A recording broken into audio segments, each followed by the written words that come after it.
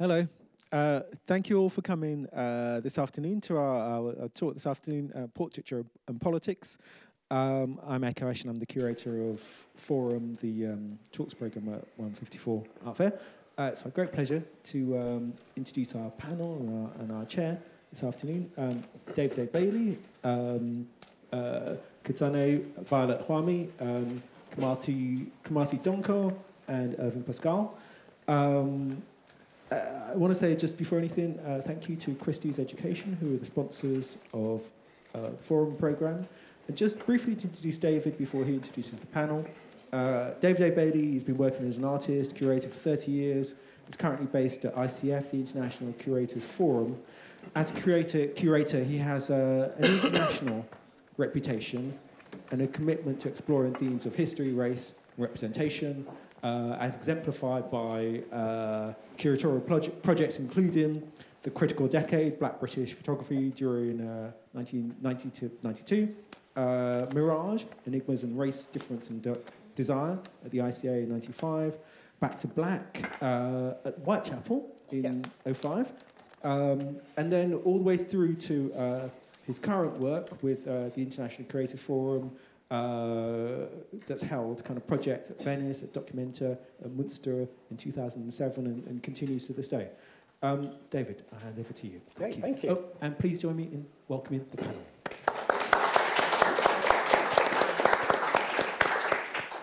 Welcome, and I'm glad there's so many warm bodies because I was getting cold. It's cold out there. Can we have phones on silent and phasers on stun, please?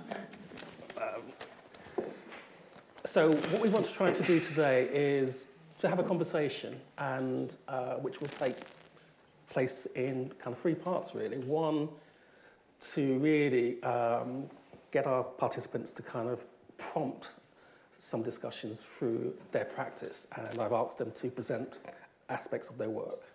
And then secondly, to open it up amongst a conversation amongst ourselves.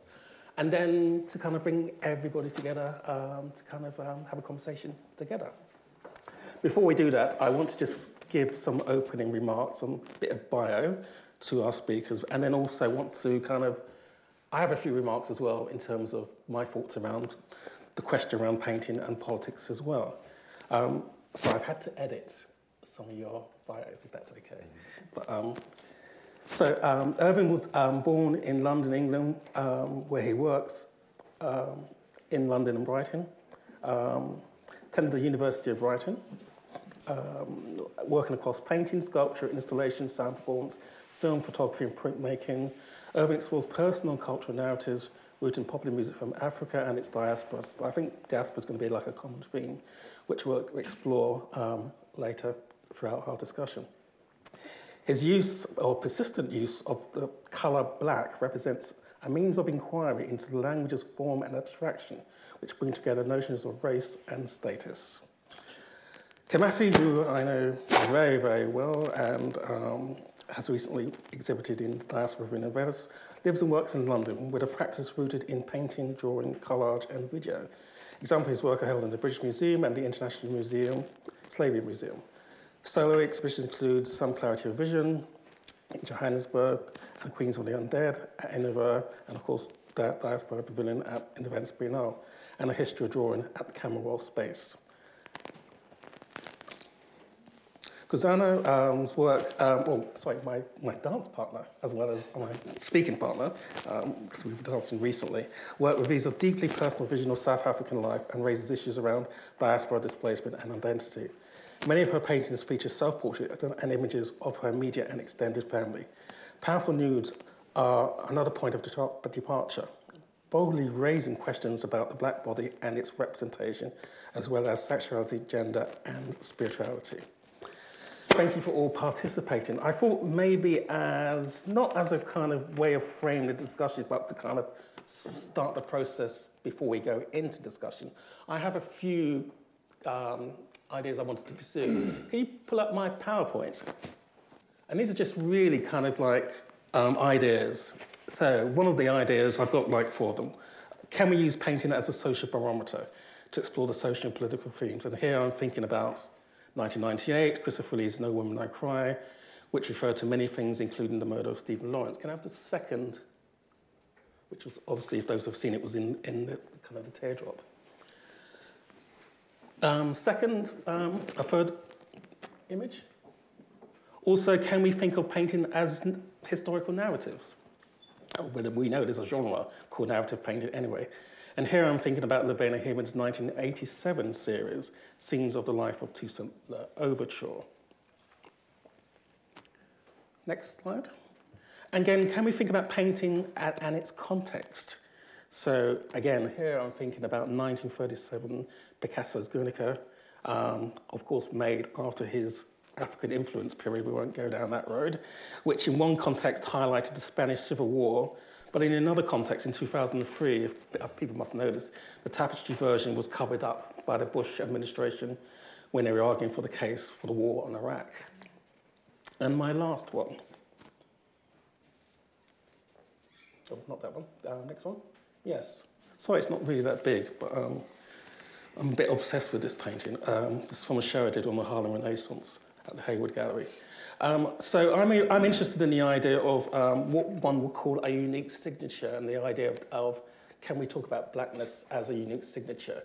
And the reason I say that is because Richard Powell, or Professor Powell, African-American historian, has a question about the blues aesthetic and can we look at visual artworks through the lens of a blues aesthetic. And he uses the work of Archibald Motley, this is his famous work called Blues, made in 1929.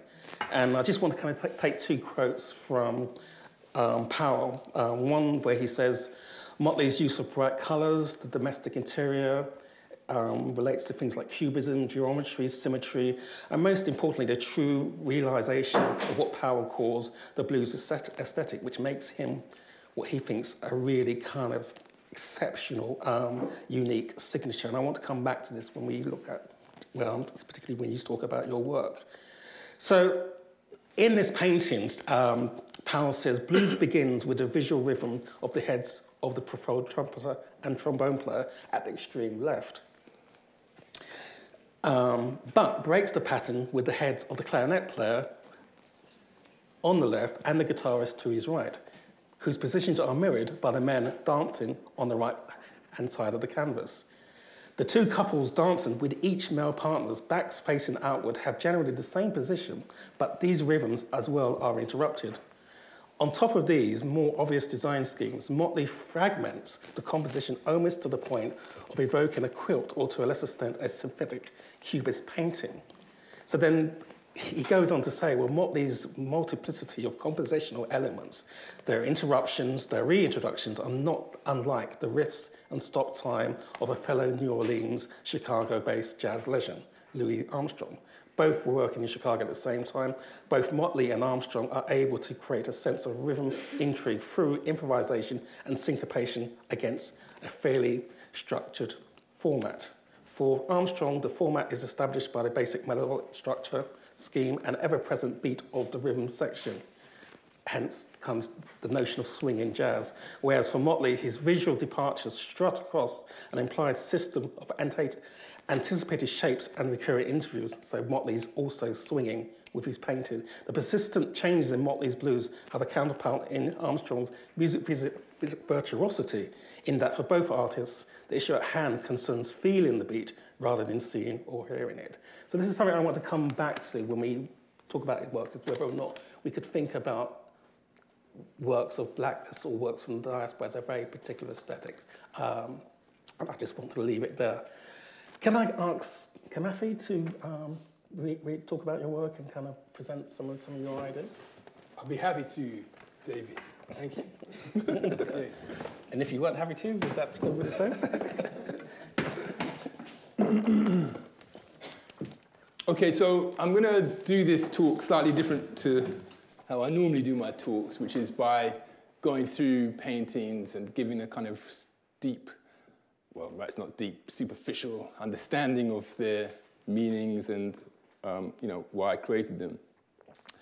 But today I'm going to do something slightly different, which is just leave these images to work through themselves and talk to you about something which I think works with this subject quite well. So back in 2013, I was invited to take part in a residency in Lisbon, and the residency was called Offline Between Transits and Journeys, and the organization was called THEREM, I think. It's with an X, so I don't know, I'm just trying to be a bit Iberian. Is it THEREM, X-THEREM? But anyway, so they invited me to come, and they asked me to do a proposal, obviously, for the residency. And when I was thinking about the subject of this talk, and I wanted to use like this image particularly, and the other painting which is coming up, and I sort of was looking back at the documentation around the residency. I read through my proposal then, and it just fitted so well with what we're here to discuss. So all I'm going to do is just read through my proposal to THEREM from 2013, and hopefully it will make sense in terms of what we're here to talk about. So, proposal for participation in the 2013 International Workshop, Offline Between Transits and Journeys, organized in Lisbon by THEREM. And they asked me a description of work to be undertaken during the workshop. I will give my painted portraits of 3 Afro-Lisboans to the sitters. See community section below.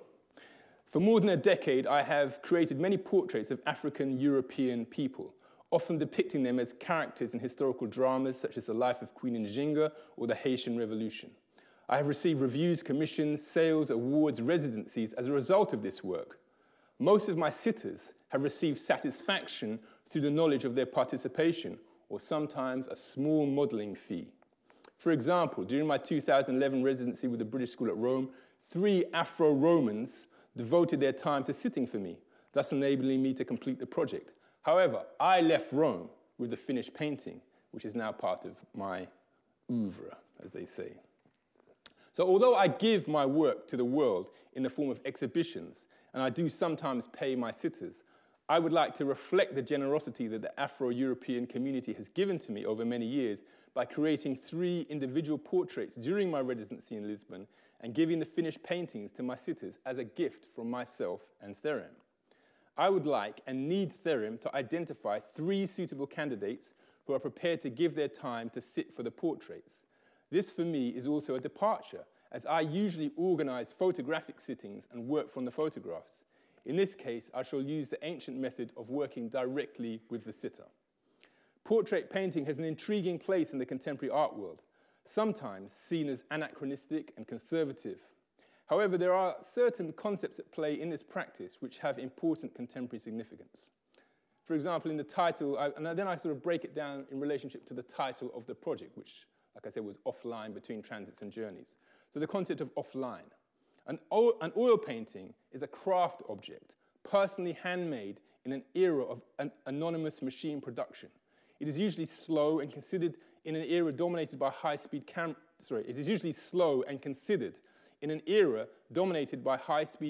and instant facial recognition software. In the museums, galleries, and mansions of the West, the oil portrait is regarded as the repository of national treasure, where the great and good are immortalized by genius. However, Africa also has a long tradition of high-status portraiture, stretching back to the pharaohs, through the Fayum to Ife of 1,000 years ago, and now evident in the homes of business and political leaders. In its contemporary survival, is the handmade portrait purely a conservative retreat from progress and an assertion of luxury and privilege? Or is it inevitably an item of kitsch, a pastiche object that aspires only to emulate and appropriate the aura of an authentic and ethnocentric luxury item? Or is it now also possible that it can be, along with other handicrafts, a subtle form of resistance to the automation, digitization, and corporate state control of the means of representation? And then I look at the concept of transits and journeys. Afro-European or Euro-African subjects often find themselves situated by the media and political practice on the fault lines of political conflict and intransigent binaries. Whites and Christians seen as colonizers versus blacks and Muslims as victims or insurgents, with mixed or so-called migrant people viewed as being out of place and in between those pure binaries. But obviously, life is far more complex than such simplistic formulas allow. So, for instance, much of Africa was Christian before Europe was. Africans also enslaved millions of Europeans. African states have had periods of military conquest and domination in Europe. All Europeans are themselves descendants of African pioneers. I hope that my portraits of Euro-Africans can inevitably embrace this infinitely complex history, embodied in its subjects, including myself and my methods. I also hope that this can assist viewers to revisit what they think they know.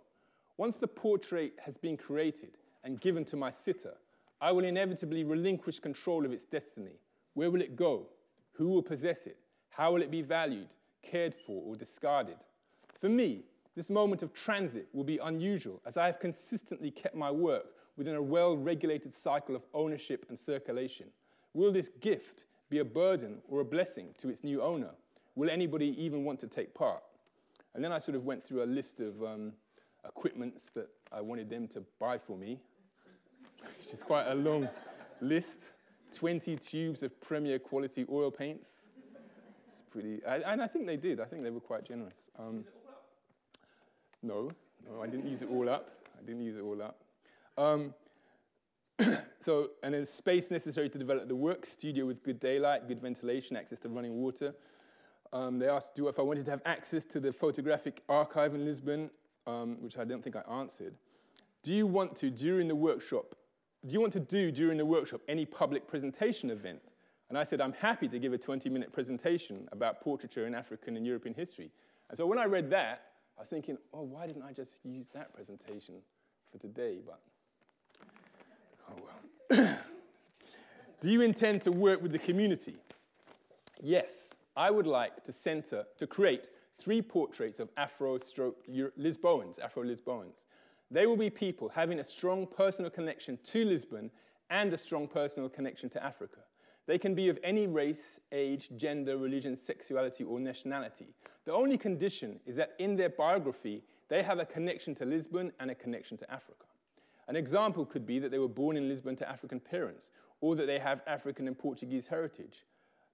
The word African, for me, includes the entire continent, including Muslim and Arabic-speaking countries, and people of overseas territories, such as Brazil, or in the Caribbean, or the United States. I include people classified as white, but who may have lived in or been born in an African country or district. It is up to the individual to define their own Afro-Lisboan heritage. Each sitting will last 3 days, 3 times 8 hours. Sitters must be prepared to give this time. At the conclusion, the portrait will be given to the sitter. Sitters must be prepared to take the paintings with them. They are free to dispose of them as they choose. And I'm sure that if my art dealers had known that I was going to be doing this, they would have been horrified. But anyway, thanks very much for listening. I think I'll leave it at that.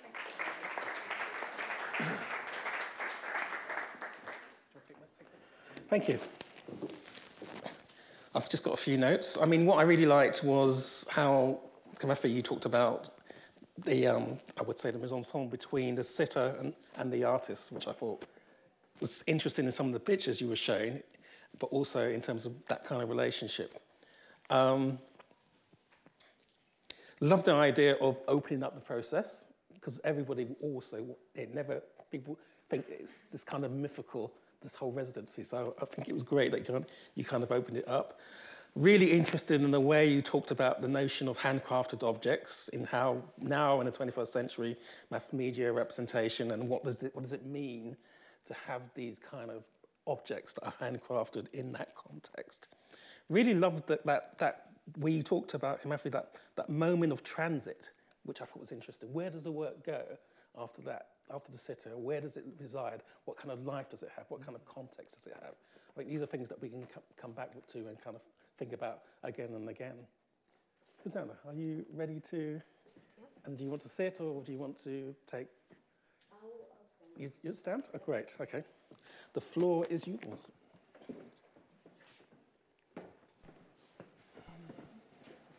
Am I the one choosing the? Am I? I think they're getting it ready. Okay. There you go. Okay. So yeah, I wasn't sure exactly where I was going to start with the presentation, but I wanted to use the solo show that I had at Tyburn Gallery last year. Yeah, and talk about that and what that show was about. I guess like that show was themed around displacement, nostalgia, family, and the diaspora.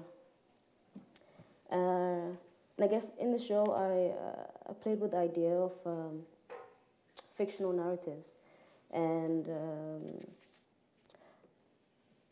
I was using photographs that I found from my aunt's stack of albums, and I wanted to tell the story of the journey from Zimbabwe to South Africa and then to the UK. So I wanted to speak about migration as well, and what that has to do with my identity and being in the UK and how I fit in the society.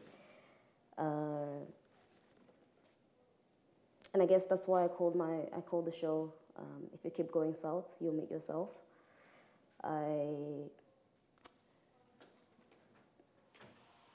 was kind of I wanted to talk about how you're not rooted in one place, and so being part of the diaspora, it's a good thing, I think. I don't think I would have, the opportunities to be here if I were... Sorry. My bad. Yeah, so the work that's over here is not... I'm showing you work that I've done before, the solo show, and I've dealt a lot with gender, and it has to do with, I guess, the personal is political. So my work doesn't necessarily have the political stance, but it does deal with a lot of what's happening with the young generation right now, with the, I guess, millennials. And I was dealing with gender and using the self as a starting point.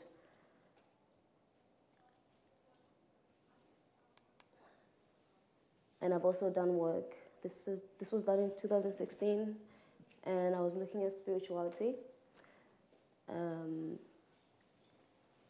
Basically speaking about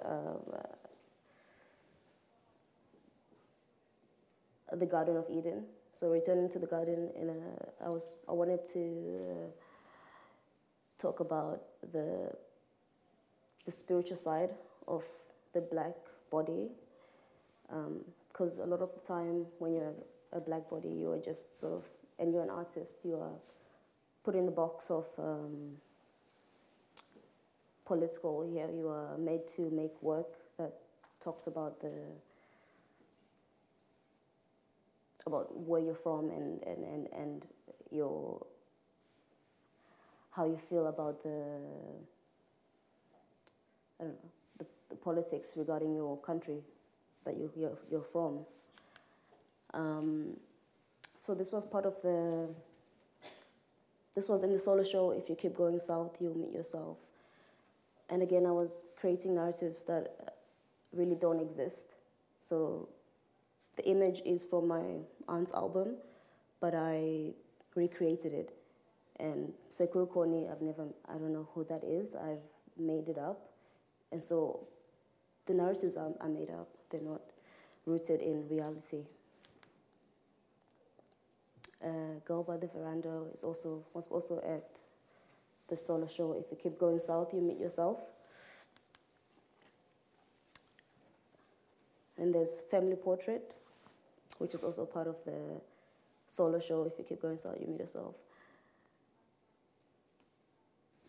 And here is So my work is autobiographical, and in this image, in that right corner, you'll see upper corner is the lady that helped to take care of us when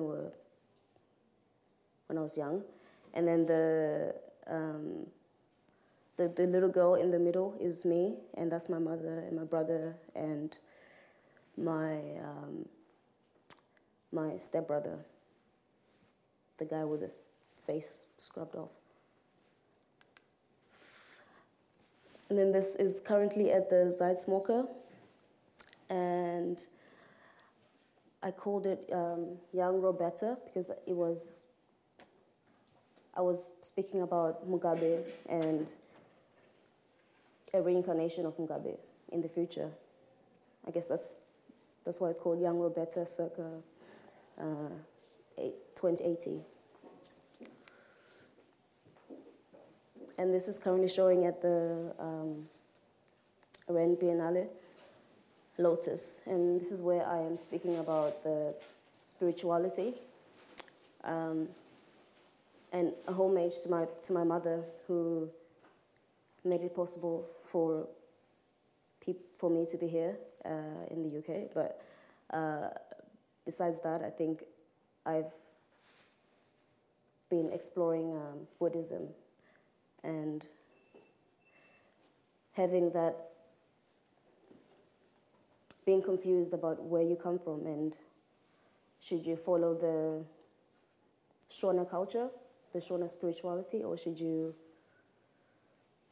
be Christian, because that's also how Zimbabweans are brought up, or which path should you choose? And so I guess it's part of the whole confusion. And this is called Hosanna Hosanna, which is also part of the Rennes Biennale.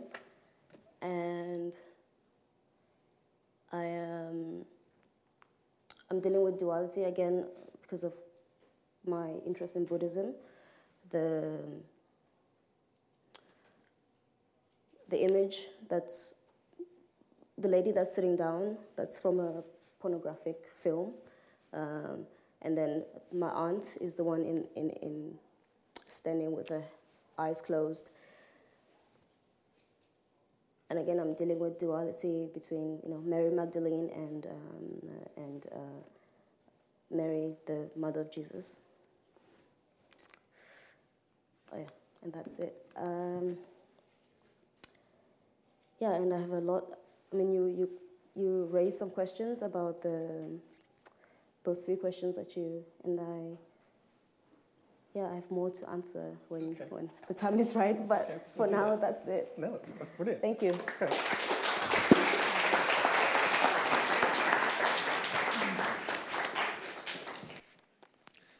Great, that was actually really, really good, and such layered work. I'm just going to pick out a few points before I'll ask Irvin to join us. Love the idea that somehow, from a family album, you're creating these fictional narratives, which I thought was quite interesting. Let's talk more about the personal, the self, spirituality, and how we can think about those things residing in the inside of the black body. Really loved this idea, and I think we need to talk about this more, is your sense that, it's not rooted in reality, that you're just making these things up, which I actually think is actually brilliant, because nobody really talks about the notion of blackness and the imagination, or the imaginary. God, I couldn't even say that. So we need to talk about that, the notion of blackness and the imagination. I think is really important, and obviously it's quite a really key facet. And really wanted to talk more about the family portrait of 2017, where there's a lot of play around photography, where you have, again, it's almost like a positive and a negative. There's a negative in the corner, and how you kind of explore the tropes between the two. So there's a lot there we can come back to, but I thought really, really brilliant. Our last singer tonight, Irvin, the floor is yours.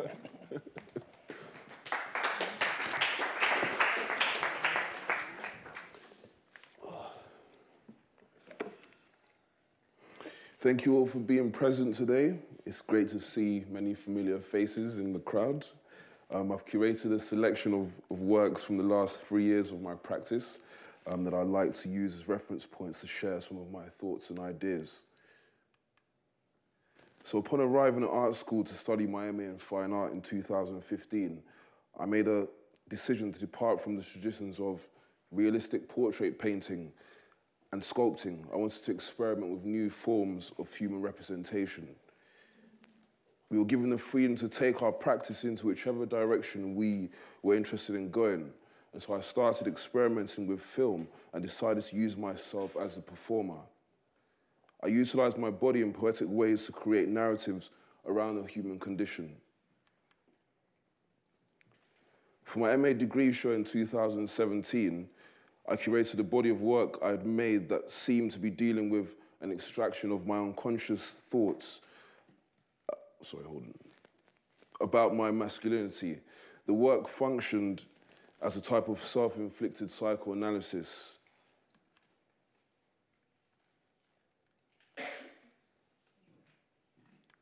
I built an 11-foot Homer-esque sculpture called Fruits of Labour. The work is predominantly constructed from wood offcuts that I've collected from my studio floor. I was interested in the notion that one could elevate the value of lower class materials.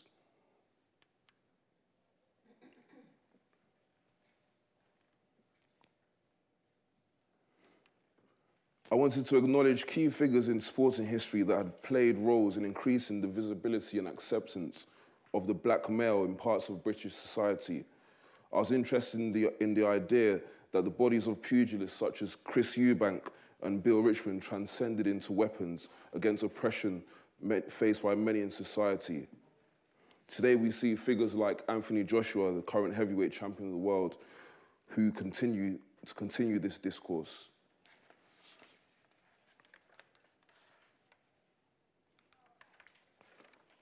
Tribes and Swaggering, 3 chicken wings, 1 breast, and a chicken burger with cheese is a film that I made for the show. In the work, I juxtapose elements of found videos against the backdrop of me indulging in a chicken meal from Chicken Cottage. The spectacle of me eating fried chicken became an act to demonstrate a freedom of cultural expression. The work was a visual documentary demonstrating how my identity has partially been influenced by the acts of superstars that I've identified with through their visibility in the media. And so I'll play a short clip for you from the film.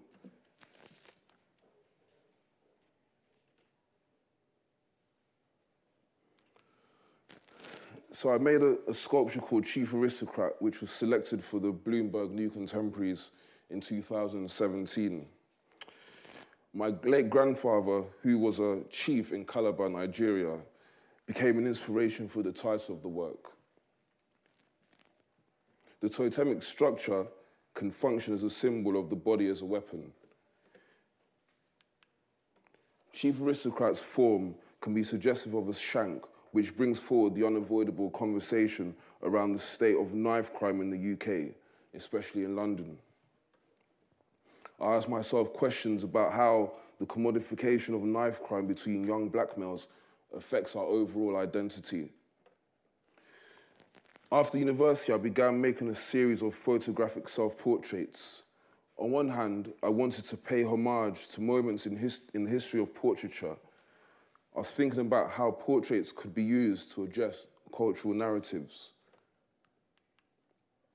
In Crepes of Cell, I was thinking about the work of American artist David Hammonds, who I feel deals with discourses surrounding cultural politics. In July this year, I was included in a group show curated by Yinka Shonibare called Talisman in the Age of Difference. It was at Stephen Friedman Gallery in London. Shonibare selected a group of artists who are making provocative work that consciously belies a subversive and political message and does not necessarily conform to Western vision of art.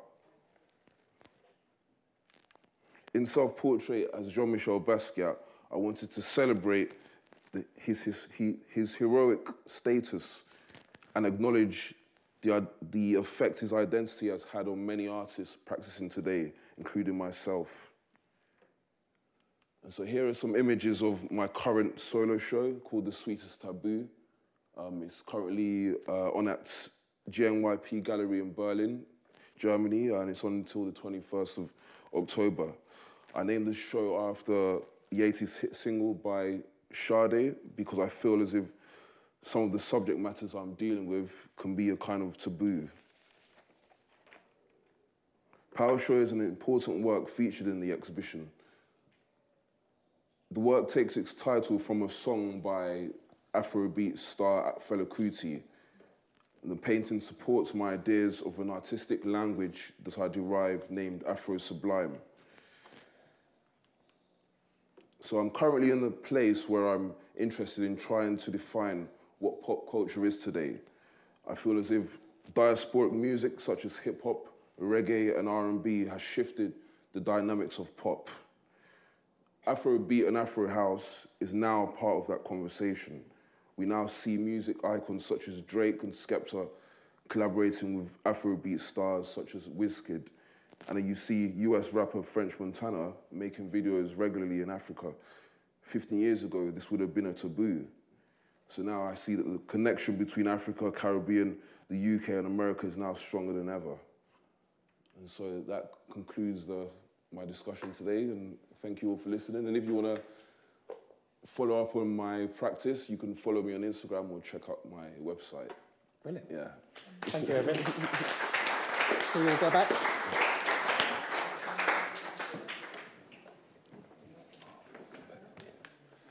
Oops.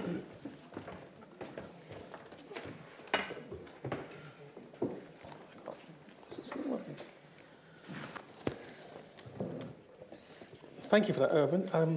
There's lots there. I think mainly I love the idea that you make people really think about the notion of painting on the canvas quite radically differently in terms of different mediums that you use. Love the idea that your works vacillates between contemporary debates, knife crime, like crucial, important, but also popular culture. A lot of your vacillates between the two. And really complex ways in which you're using experimentation and psychoanalysis, I thought was really quite interesting. And but also, I think that it's great. Your work is like in homage to people like David Hammond's. And I was like thinking about David Hammond's body prints and how your work is almost like you're putting your own print or your own marker on your work in the same way that David does. And really would like to talk more about this question of the Afro Sublime, which I thought is really, really interesting as well. But I mean, just all very, very rich and very kind of all layered. I mean, this is something we can at least spend a couple of hours. Do you want to respond to some of the questions that I raised earlier before? I felt like. I can't remember them, David. Sorry. Well, I think that these guys have blown my mind. Me too. I'm just like, I need a break. Should we go to the bar now? I mean, I talked about like Toussaint Overture and narrative painting, which I think is very much. It's very much all of your work. I think specifically, some of your work is very much historical narrative, but also contemporary narrative. Like I think it's Cynthia Jarrett was the one. But then I think that will relate to also knife crimes, to some of the stuff that's going on in South Africa.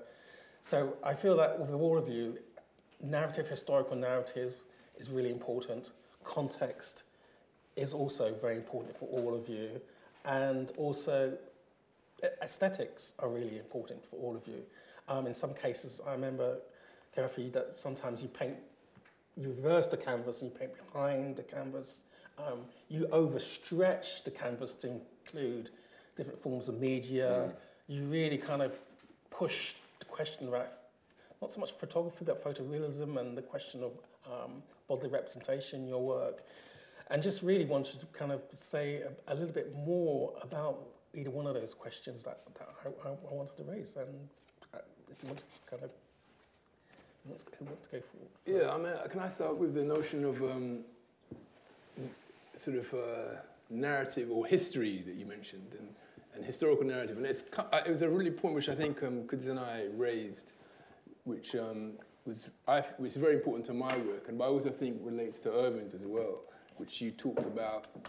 That it's not just a matter, I think, of considering, of, as it were, simply documenting a historical event, or I think what an artist does is they try to bring an emotional response to the way that individuals might be situated in relation to a historical event.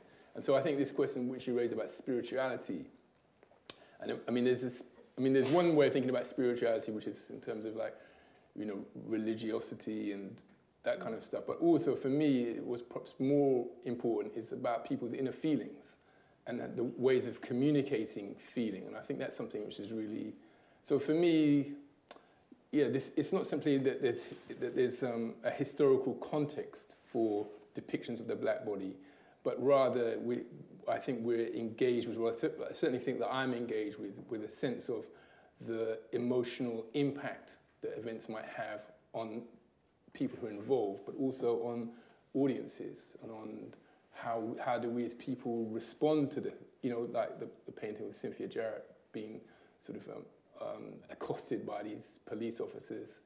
What that painting is about for me is really the effect that had on me when I heard that, and on the community when we sort of heard about these kind of brutalities. So that's what I wanted to say. To me, emotion, the inner feeling, that's really the key that I'm trying to sort of get across. But I don't know if that's shared by you guys. Yeah, I wanted to say that I think it's easy to get lost in the dialogue, in the political dialogue, and I think my fear is getting lost in that narrative of having to document history. Sometimes the imagination, I think, has been taken away from us as black artists. Yeah. We can't really expand beyond the reality of our lives, and that's how I feel. And I think that's what I'm trying to do with the work. I want the work to expand beyond the pain that we are all feeling with. There's so much happening to black bodies right now, and has been in the past. And I'm kind of aiming for the future, and I guess freeing up the black imagination will create narratives that can create something that is worthwhile for the future, I guess. But it's also important to document what's happening, but I think there should also be a balance. Yes, I get a sense from your work is that it's not so much attention, but it's to get to that situation about imagination, spirituality. Your work almost pushes, it somehow doesn't want to be representational, and it doesn't want to be abstracted, but it's somehow the work is a combination of both. There are elements of abstraction within your works, but it's growing across a tension around the representational, I felt, as well. Irvin, did you want to kind of respond to what Kimathi had said about that question about spirituality? And I guess in my own work, I kind of play between the two. So, sometimes I bring in elements of fantasy and imagination, and I allow the spirit to take over when it comes to me actually making the work. But then sometimes I like to reflect on the situation now, and more in terms of celebrating what's going on rather than playing the victim as such, because I see that there's a massive improvement in the visibility and acceptance of black culture across the world. So in my work, I'm just currently trying to find ways of linking spirituality and reality, I guess. Yeah, and I think in some ways, it's almost like we don't want to be caught up in the cul-de-sac of being labelled as black artists and being able to kind of pursue a particular genre within that, but somehow want to somehow embrace it, and at the same time refuse it. So I think with all of you, there's an ambivalence. But also, I think within your ambivalence, I think what's interesting is each of your works is, and this is not to take away the political nature of your work, I think it's very playful. I think the way in which you work, I feel is very playful. I think definitely in terms of your performance works, I can definitely see a kind of playful humour around that, but also kind of a cutting-edge seriousness in it, almost as if it's like coming from like a, I don't know, a hardcore Richard Pryor or, you know, a kind of performance piece from that. And also with your works, which, you know, crosses biblical lines and to pornography is also quite a really interesting trajectory to play with. But the way in which you do it is, I feel, very, very playful in terms of like very intimate, like the hand in hand. The two, it's very kind of the format of the kind of two. It's what they would call in cinema the two aperture shot. It's the kind of the two bodies very close. So I feel like your POVs or your point of views are very different, and I feel that to get back to the emotion, spirituality, which you're talking about, Kimathi, is basically the way in which you guys develop your practice. I think for you, what I like about your work and how you bring spirituality to your work is how you expand it.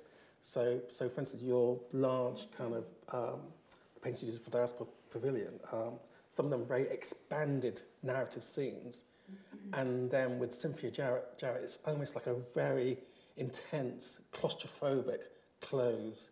And I get that from all of you. Kind of you play with the expanded frame, but somehow you want to also have this very, very tight, close, intimate nature. And I think that's a way. It's a way for me to read the work, and I feel that that's a kind of generosity that you give to the work for the audience to kind of read into that. Can I say something? Yes. About portraiture, because I think all of us are dealing with portraiture very seriously in different kind of ways, and I really like what Irvin said about. I like what both of you said. Just following on, I really like what Irvin said about the idea of. Well, I think both of you had a similar thing. You were talking about a sort of an homage almost to, or a celebration. You spoke of the sort of the celebration of black bodies, in the world of the media and entertainment and stuff. And you spoke about a kind of a future, envisioning a kind of future. And for me, what that ties into is a really important notion, which is very key to the whole idea of portraiture, which is one of love. And I think, so for me, one of my, I mentioned it in the presentation I gave, one of the important kind of touchstones, this is not stone, oh, maybe it is, glass is stone, yeah. One of the important touchstones for this, of thinking about African portraiture, for want of a better word, is the portraits from Ife, the ancient sort of city situated in what is now Nigeria, where you have these really very beautifully crafted sort of what they call them bronzes, sculptures of people's faces, which are so sort of, I don't know if people have come across these works in the flesh, as it were, but you cannot help but get a sense of the intense love that the sculptor felt towards the person who they were attempting to represent, and not only that, but that they were trying to instill within the viewer, that there was something about. Does that make sense? Yeah. And I think portraiture in general has that kind of quality, that it is about. It is about engendering a kind of sense of compassion, empathy, within, in a part in the viewer towards the sitter or subject. So I just wanted to just put that and ask whether you guys had whether love was an important aspect to your work as well. Yeah, I mean, I always look back at, especially now that you mentioned about the Ephes sculptures, I always refer back to the stone sculptures in Zimbabwe and how those sculptures were very spiritual. I mean, they were not making those works to set an agenda. And they were trying to, like I say, captivate the person who's looking at the work. And I think, I try to have that spirit the stone sculptures of Zimbabwe had when I'm making my work. And I think it's a bit difficult, but because you have to, I think there is a sense of responsibility that you have when you're an artist to look at the current affairs and try to, raise awareness in a way. But I always try to go back to the stone sculpture, the way that they created the work. I don't know if I answered that question. Yeah, of course you did. Yes. So love for me. In my work, I usually like to spend time making work that where portraiture is concerned, I like to include images of people that I have an affinity towards. So that goes beyond the black body. I'm interested in European culture, Asian culture, but then I'm interested in seeing how all the cultures in the world kind of relate to the black experience in some degree. Maybe that ties in with what you were saying about Buddhism as well, maybe. Just sorry to interrupt. So carry on, and I guess that comes across in the work, because if you actually have a passion towards a subject, then it affects the way that you treat what you're manipulating, I guess. But I feel like that's inherent in all of your work, because the work is, to have love is to be very much caring, very much part of a kind of process of seduction. Your work is all of your works are very seductive, they're very invitational, even though you could argue there is confrontational elements within the work. Yeah. But I think that goes to your historical sources that you talked about, the sculptures, and what you're kind of referring back to is the confrontational element to that. We could talk about this. Sorry, I just realised we could talk about this for days, but I just wanted to use this as an opportunity to share the love with our audience. This is a remarkable group of artists we have. This is your opportunity to ask those intimate and caring questions that you've been burning to ask. We've got two. Right, so I've really enjoyed all of your presentations about your work. This is it's a question, but it's also just a kind of note that I have based on what you were saying. So I've been thinking about whether there's a unifying vision that African artists on the continent and in the diaspora are working with or pulling from, a shared imaginative space, maybe. I'm interested in where this comes from, maybe a collective memory. We all know we're not monolithic, but I've noticed that many artists of African descent tend to work across multiple media, and this may be a consideration of what you were saying earlier about blackness and sort of a unique signature. And what I think was Irvin that said about this African sublime. I don't know, I just kind of want to return to that a little bit and try to maybe, consider whether that is something that exists within the work that you make, but also the work that many other artists of African descent make. So just so I can clarify, so I can wrap it into a question. So you've got several questions there. One is there a unifying vision? That's the question, another question. And then there was a question directly to you about saying more about Afro Sublime. Who wants to respond first to the first question? Is there a unified vision? I think when I look at Afrofuturism, I think of a unified vision of an African utopia. I think that's exactly where my mind went when you asked that question. I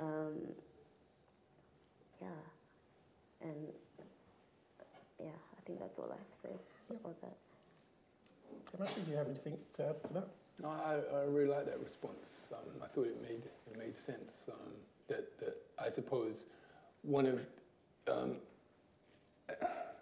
the things that kind of we can't escape from thinking about is, for example, we know that at present there's a kind of a massacre taking place in the Mediterranean, where literally every month hundreds of people are risking their lives to leave Africa in order to have a sort of a so-called better life.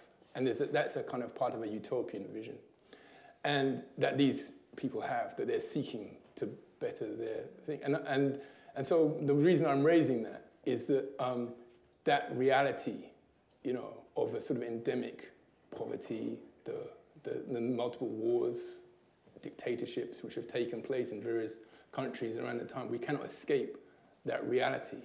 And that does produce something, which is a vision, which is how do we transcend this reality? How do we, as a people, or whatever you want to call it, or however you want to label it, how do we transcend those kind of miseries into something which is more optimistic, more hopeful, where people don't feel the need to be forced to leave their homeland in these kind of desperate circumstances. So there's what you're saying there about this utopian vision, this idea that there must be a better future. We believe, we try to envision a more egalitarian and sort of free future is, I think, a very potent force amongst artists, for sure.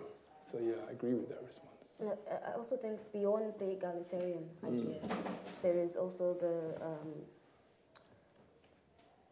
the idea of personal and self-responsibility and trying to see what you can do as an individual are you able to go back home? Is that a possible thing? And if you can, then go back to Africa and try to do something. I mean, my idea is to go back to Zimbabwe and build skate parks, because that's what I like, and I think kids would like that. Why not? But I guess, just seeing a way to, where can you put your hand, I guess. Irvin, do you want to talk about Afro Sublime? And also or respond to what's been for the first question as well. Is there kind of a unified... I've kind of been thinking about Afro Sublime. Go for it. So for me, Afro Sublime kind of came after university. During university, I was learning about philosophy of aesthetics, and I came across some work by this Irish philosopher called Edmund Burke. And in his philosophies, I started to become familiar with some of the laws that he stated equate to the sublime. And so I started to think about objects that I'd grown up with, because my mum was Nigerian, so she would collect these African sculptures and keep them in the house, and I never really understood what they meant. And they had this kind of quality of the unknown. So then, I guess through the philosophy of Edmund Burke, I kind of learned how some of the choices the sculptors made kind of were working in relation with the sublime. So I made up this terminology called Afro Sublime to kind of put a kind of what's the word? Because the way I work is kind of visceral, so I listen to to this like thing inside me when I'm working, and it's like it's quite free, you know. But I kind of control it sometimes. So, but then when the work comes across to the viewer, you know, sometimes there are these unknown qualities around it. So I felt that how I could describe it by the terminology Afro-Sublime, you know, and that's where it lies. That's great. Yeah. So there was one at the front, but before then, the person at the back, was before you. Hi, Eduardo da Costa. I just wanted to ask a question regarding blackness and art. Does black art have to always be political? Can it transcend its parameters? Or is it the fact that because people see black bodies as intrinsically political, you cannot divorce yourself from making a statement that's political even though you don't want to? Do you want to repeat that? Did you get that? Yeah, I mean, with my work, I guess when you make work about your own experiences, most times, I mean, aspects of the work is always going to be political, whether you like it or not, because politics is about cultural politics, you know, sexual politics, racial politics, loads of, even art world politics is involved. So it's always going to come up in conversation. But then I guess when you go to realms of abstraction, then that's where you can kind of move away from that. But then when you start representing the body, it's almost hard to move away from that discourse of politics. Do you want to? I know all of your work is political. I mean, each one of you. So, do you want to say something more about that, or? I'll let you go first. Oh, it's very kind of you. Thank you. Age before beauty, they say. Yeah, I mean, I suppose the thing that I would say is that I actually agree with most of what you said, apart from the bit about abstraction. I think that abstract, or so-called abstract art, if that's not, I'm not being rude, but, you know, abstraction to me is no less political than any other kind of art form. It's just that it's the discourse around it is not necessarily always quite so obvious. I mean, yeah. So I think generally, I think, because obviously the title of the talk is around politics in art, and politics, if we break it down, is the struggle for influence and power between people over the course of their lives, and perhaps more importantly, over other people. I think politics is about the struggle for power over others, or you could say politics is a struggle for liberation from people having power over you. It's a struggle for freedom in those ways. And I think that aspect of our lives is kind of universal, that we're all caught up in that in various ways, and including, through our practice. And just for example, to give one example, I mean, when you mentioned about abstraction, just to show that thing, is that after the Second World War, when American artists started to embrace abstraction in various ways, and particularly with artists like Jackson Pollock, with these sort of gestural sort of works that he was making. So it is said in the histories now that the CIA wanted to promote this kind of work because they felt that sort of so-called freedom within the work represented an opposition to the Soviet Union and to its, supposedly more repressive society. So in other words, people could find a political message even in the most apparently representational work. So, and I think that's a lesson really that about interpretation, which is the other thing is you can't also as an artist. When we put our work in a gallery, we've got no sort of real much control over how it might be interpreted. And it may be interpreted in ways which we find difficult, as well as in ways which we approve of. Yes. Do you want to add anything to that? You answered everything. I mean, I just wanted to say that even with Pollock, lots of people, and in some of Pollock's biographies, he talks about how his work is influenced by jazz improvisation. So you can't somehow get away from the notion of blackness, even if it's not represented physically in the book. It's the aesthetic is there that people are appropriating. Yeah, and plus that he used methods derived from Native American sort of sand paintings as well. So you can't really. Yeah. So there's a kind of a post or colonial appropriation within the work. Maybe that's why the CIA liked it so much. So you had a question. Thank you. Just to acknowledge the work and the depth of it. Yeah. It's just really just to acknowledge that. I was really interested in the push and pull between art and politics, and that symbiotic relationship between expression and the need to express in Zimbabwean context, where we both come from. I think we're observing art in that expression because there's no other avenue. There had been no other avenue. Mugabe wouldn't have allowed it, so we saw an incredible amount of art. But my question was really on gender. Are we seeing enough female artists in the continent? And if the expression has any kind of limitation, whether it be political, whether it be cultural, whether it be social, are we satisfied with the number of female artists that are coming out within the continent and out of the continent? Clearly, your work has pushed borders and boundaries, but could we have more violets?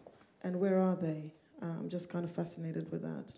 So I think that there's a story to be told, and it's not necessarily a negative story. It's a gendered story and gendered lenses in which we've observed, our own history and our own future and how we determine that. I'm just wondering whether we have enough of that, and where do we look for that? Do we look for that in the continent, or is it here in the diaspora? Can I quickly respond, and then I invite? So my partner is Sonia Boyce, and she did a documentary which was on BBC, which is about forgotten histories and forgotten canons, which included, it was generally about forgotten artists which are held in national collections in this country but are not being seen since the 1950s.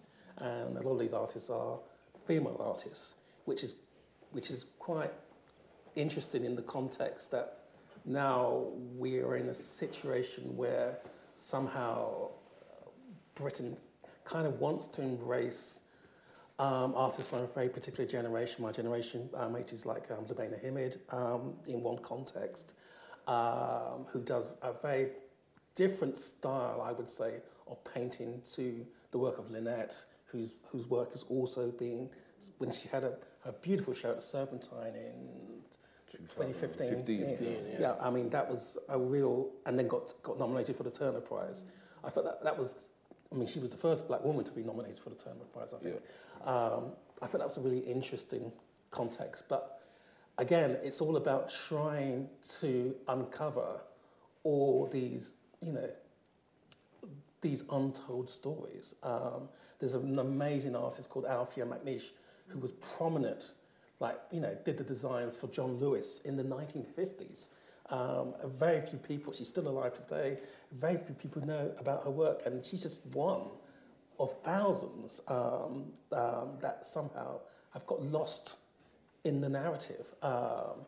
So there's a lot of archaeological work that needs to be done around that, which is very political, because there are political forces that are not pushing resources to allow us to do this, and also to enable. I mean, I imagine all of you teach at some point. I know that Kamafi does.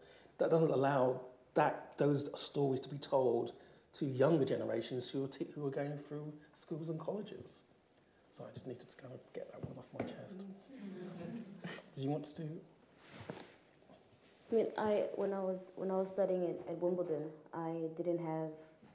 there were not many references to black artists in general. I had to find that out for myself. So those artists are not, like he said, they're there, but we just have not been taught about them.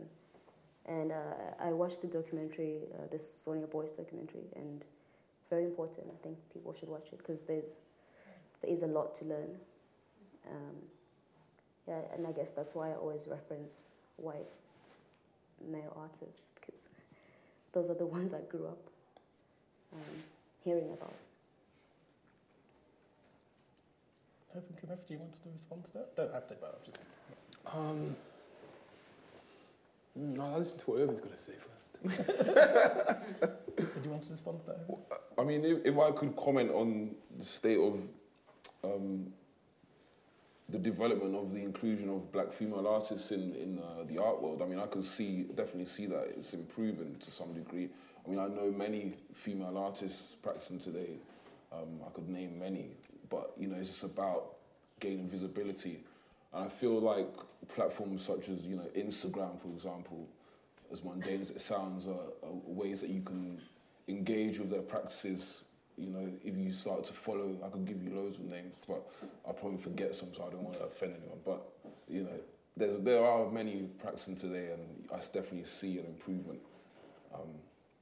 Yeah, I mean, I grew up with loads of women, so, you know, I always feel more comfortable around the company of females, and I support, and I want to support that advancement of the inclusion of black female artists that are accepted into the institution.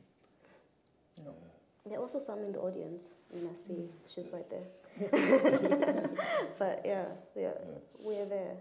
Yes. Yeah, I mean, I think, well, can I add my tuppence worth, if what it's worth in that? I mean, I think, you know, you're talking about sort of representation of African women or black women in the art world, and I do agree that there is a issue, a very big issue, and I think it kind of over the last couple of years, I've been teaching black thought in art at the same university, at University of the Arts London, and in my research for that, one of the kind of sort of ideas which I came across, which I hadn't been as familiar with as I should have been, was the notion of intersectionality, which is a sort of concept which has been primarily put forward by an American thinker called Kimberly Crenshaw.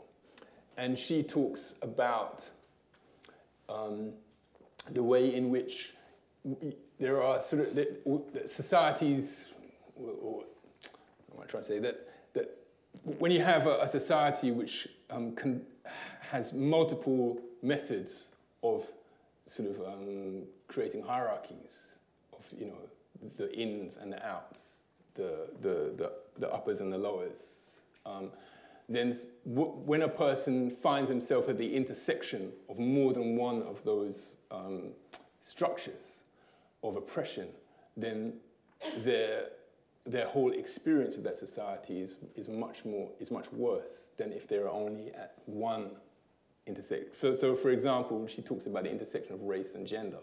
That if you're a black man, for example, your circumstances may be harmed by your racial identity. If you're a white woman, your circumstances may be harmed by your female identity. But if you're a black woman, at the intersection of those two things, not only might you suffer two kinds of forms of oppression, but also that neither of them, or you might not be recognized in that. You might become invisible in that. And she gave a really interesting example, if I may, of in her text, which I think, I can't remember the title of it, but you can go and find it. Kimberly Crenshaw, she's a famous person. So she gave this interesting example of a sort of group of factory workers in the United States, because she's a lawyer, so that's where she comes from. And she said that in this group of factory workers, this group of female factory workers were not getting the promotion that they felt they deserved, this black female factory workers. So they took their case to the courts. And the courts said, well, we looked at this factory, and there's lots of black guys who are managers, and there's lots of white women who are managers, so there's no racism, there's no sexism, so your case is dismissed. So, but there were no black female managers, or so the promotion for them was being. So in other words, although the company had been,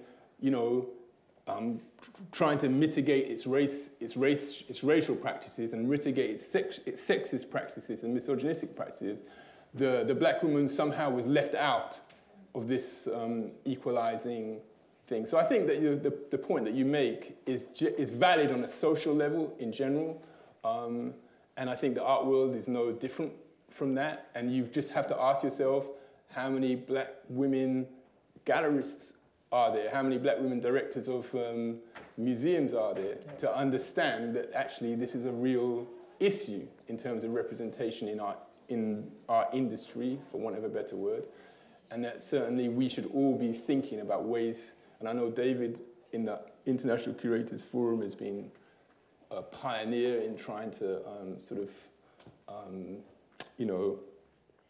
change these, as I'm sure many people here have.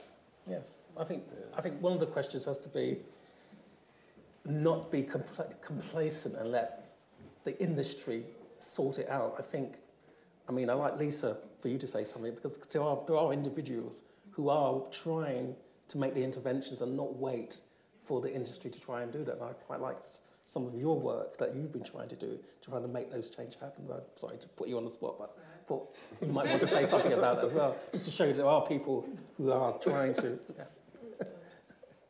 Oh, okay. Sure.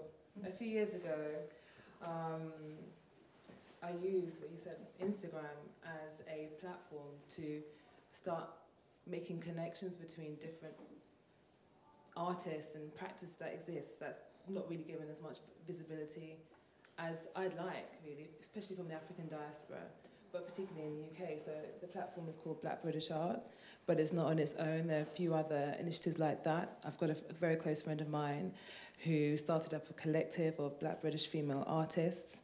She's also had a show recently. Yes. Got a show going on right now at Taffeta Art Gallery. So there are various individuals who are looking to increase visibility and empower a more, representational and egalitarian art world. But can I attack on the last question to the panel? Yes, because we've got time just for one more question. Yes. I'm just really interested. I was very moved by the gesture in your Lisbon residency where you gifted the work back to the sitters, and it just brought to mind the power in engaging with your audiences and how that informs your approach to portraiture and your general practice. And I wanted to know, just from the other panelists, how important it is to engage with audiences. Is that as part of your approach to portraiture, like engage? I love that vision of skateboarders, a skating park in Zimbabwe. But that was it. Okay. I think it's important, especially when I had the solo show at Tyburn. A lot of people came. Dorcas did a get-together with a lot of Zimbabweans, and it was really good that the support from the Zimbabwean community in London was extreme, and I think I do want to engage with that audience a lot more than selling work, I guess. But also it's difficult because you are trying to sort of show your own individual experiences, but then also try to include the whole collective of people. So I think the audience is important for me.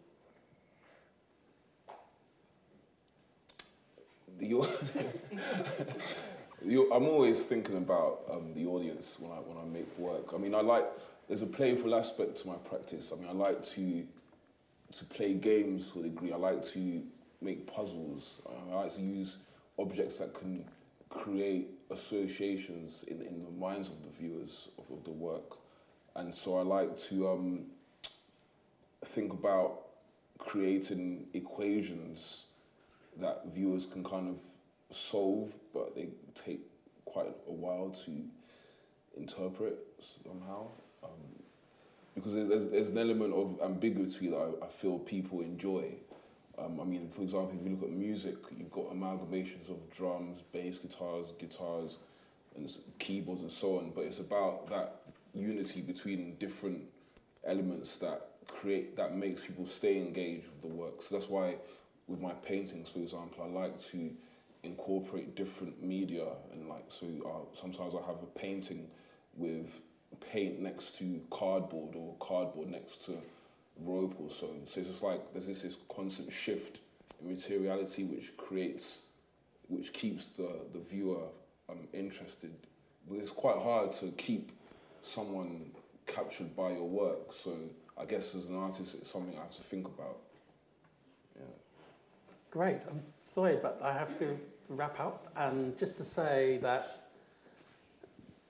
in all the work that we've seen today, I just wanted to say thank you, but also to say thank you for being very courageous. It takes courage to be responsible. It takes courage to have imagination at such a level to kind of develop imagination process. And it takes courage to be open and generous to talk about your work to the audience. So thank you for that.